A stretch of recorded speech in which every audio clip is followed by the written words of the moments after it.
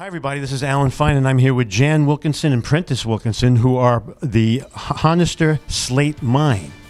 Now, we're going to find out what that is and where that is. I just know that it's in Great Britain, and this is Insider Travel Report. So thank you for talking to us. You're welcome. You're welcome. Yeah. So tell me, first of all, what is it and the history of the Slate mine? So the slate mine is about 400 years old, and it extracted the stone slate for those years, producing roofing slates. They actually don Buckingham Palace and a lot of Westminster, the old city of London. And we bought the location 25 years ago, and it had been mothballed. And our family had actually worked there, and they just investigated why it had been mothballed.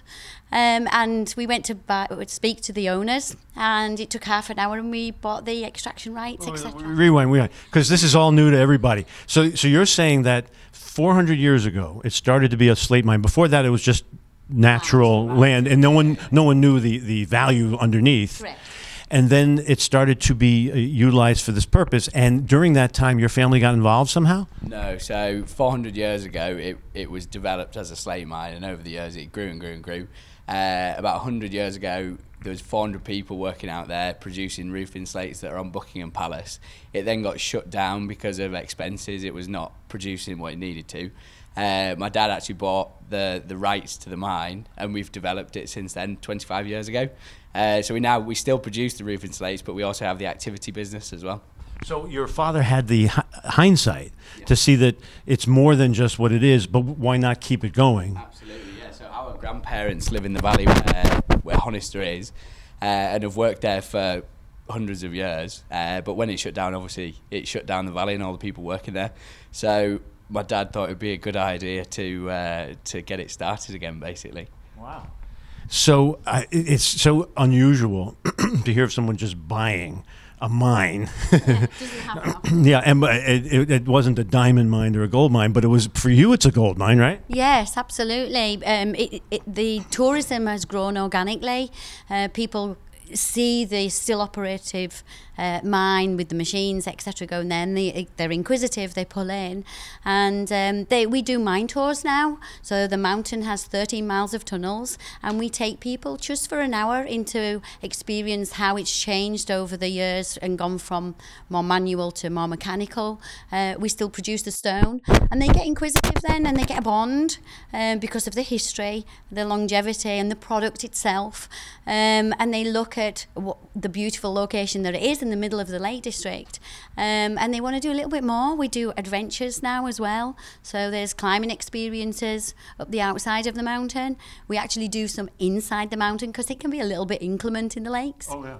And there's something called the Infinity Bridge, which we call it the Infinity Bridge because sometimes you start and you can't see where you're going to finish. You go into the abyss. And we look after people and let them get out into the open. We find that they, especially coming out of COVID, they want to get out into the open, very family orientated. So during COVID, people would seek you out as an outdoor activity? Not during COVID, but immediately afterwards. Right. Yeah, and we get families coming, we get grandparents that'll come, they'll do the mine tour as they're waiting for the youngsters doing the more adventurous stuff. But we've had 80-year-old people going up on the extreme, and there's such a sense of achievement as they get to the mountain and they look over the lakes and see the Scottish fells in the distance as well. But rain or shine, because you have the tunnels, people can come and still do something, right? Yeah, absolutely. So we have the Via Ferrata, which has been developed from Italy. It was originally made in World War I to get troops over the Dolomites, and we took that and created a climbing experience that any ability can do and come and visit with us. And recently, in COVID, we were actually working inside the mountain to develop the Climb the Mine, which is zip wires and Tarzan swings and climbing inside the mountain. So how many square feet is that? I mean, it's a big cavernous area? It's multiple different caverns, so it's a real adventure through the old workings with new, exciting activities. So I'm trying to picture your dad. Now, most people walk through like, this house, I like this room. And these were chambers. These were giant that he was seeing. Well, no, it was me. My dad actually died 10 years ago, and I finished uni, and we've kind of developed the tourism part of our business in the past couple of years. What I meant was when you bought it, Yeah. you were looking at the possibilities. And are you, like an old house, are you discovering new caverns and new things that you own that you didn't know you owned? Yeah, there's 30 miles of tunnels that we haven't explored them all because we're quite happy with the ones that we go in. You still might find gold. Oh, who knows? Yeah, absolutely. Or oil or something. That'd be handy.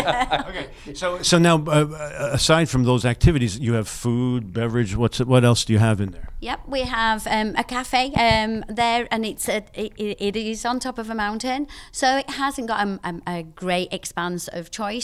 But what we do is all homemade. We use all local produce, and it's some of it is typical to the Lake District environment as well, and wholesome. Yeah. So I imagine you can handle groups.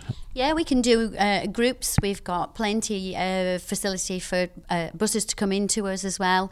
We do FITs also. We're a small family business, so we adapt for the customer base that's joining us. We're very willing and capable of doing that. So Prentice, how do the travel advisors get involved?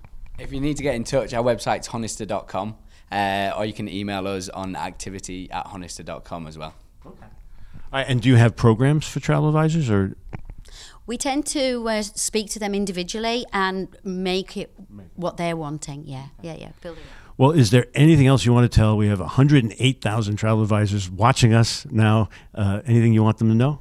Come to the Lake District. We aren't London. It's very easy to get to us. Let's talk about that. How easy is it? Sure. So London, all the trains that come to us are direct. You don't need to have any changeovers or anything. So that's really useful for a visitor who's independent. London is a 2.5-hour journey. Manchester is Manchester is 1 hour 10. Edinburgh, Glasgow, they're about 1 hour 20. And this is by car or train? They're train. Not much difference, to be honest with you, by road. London is about a 6-hour, but the others, Manchester, Glasgow, Edinburgh, are about 1.5 hours on the road. And it's motorway all the way. You just pull off and you're at the Lake District straight away. Okay, so And accessible. If you're not driving as well, there's a bus that drops people off right on the top of the site as well, so it's really easy.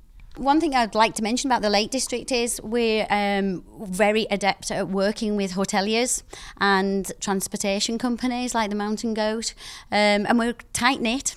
We know the customer base, we trust each other, that we provide a really good service. We like people to have a memory, create a memory and come back to us.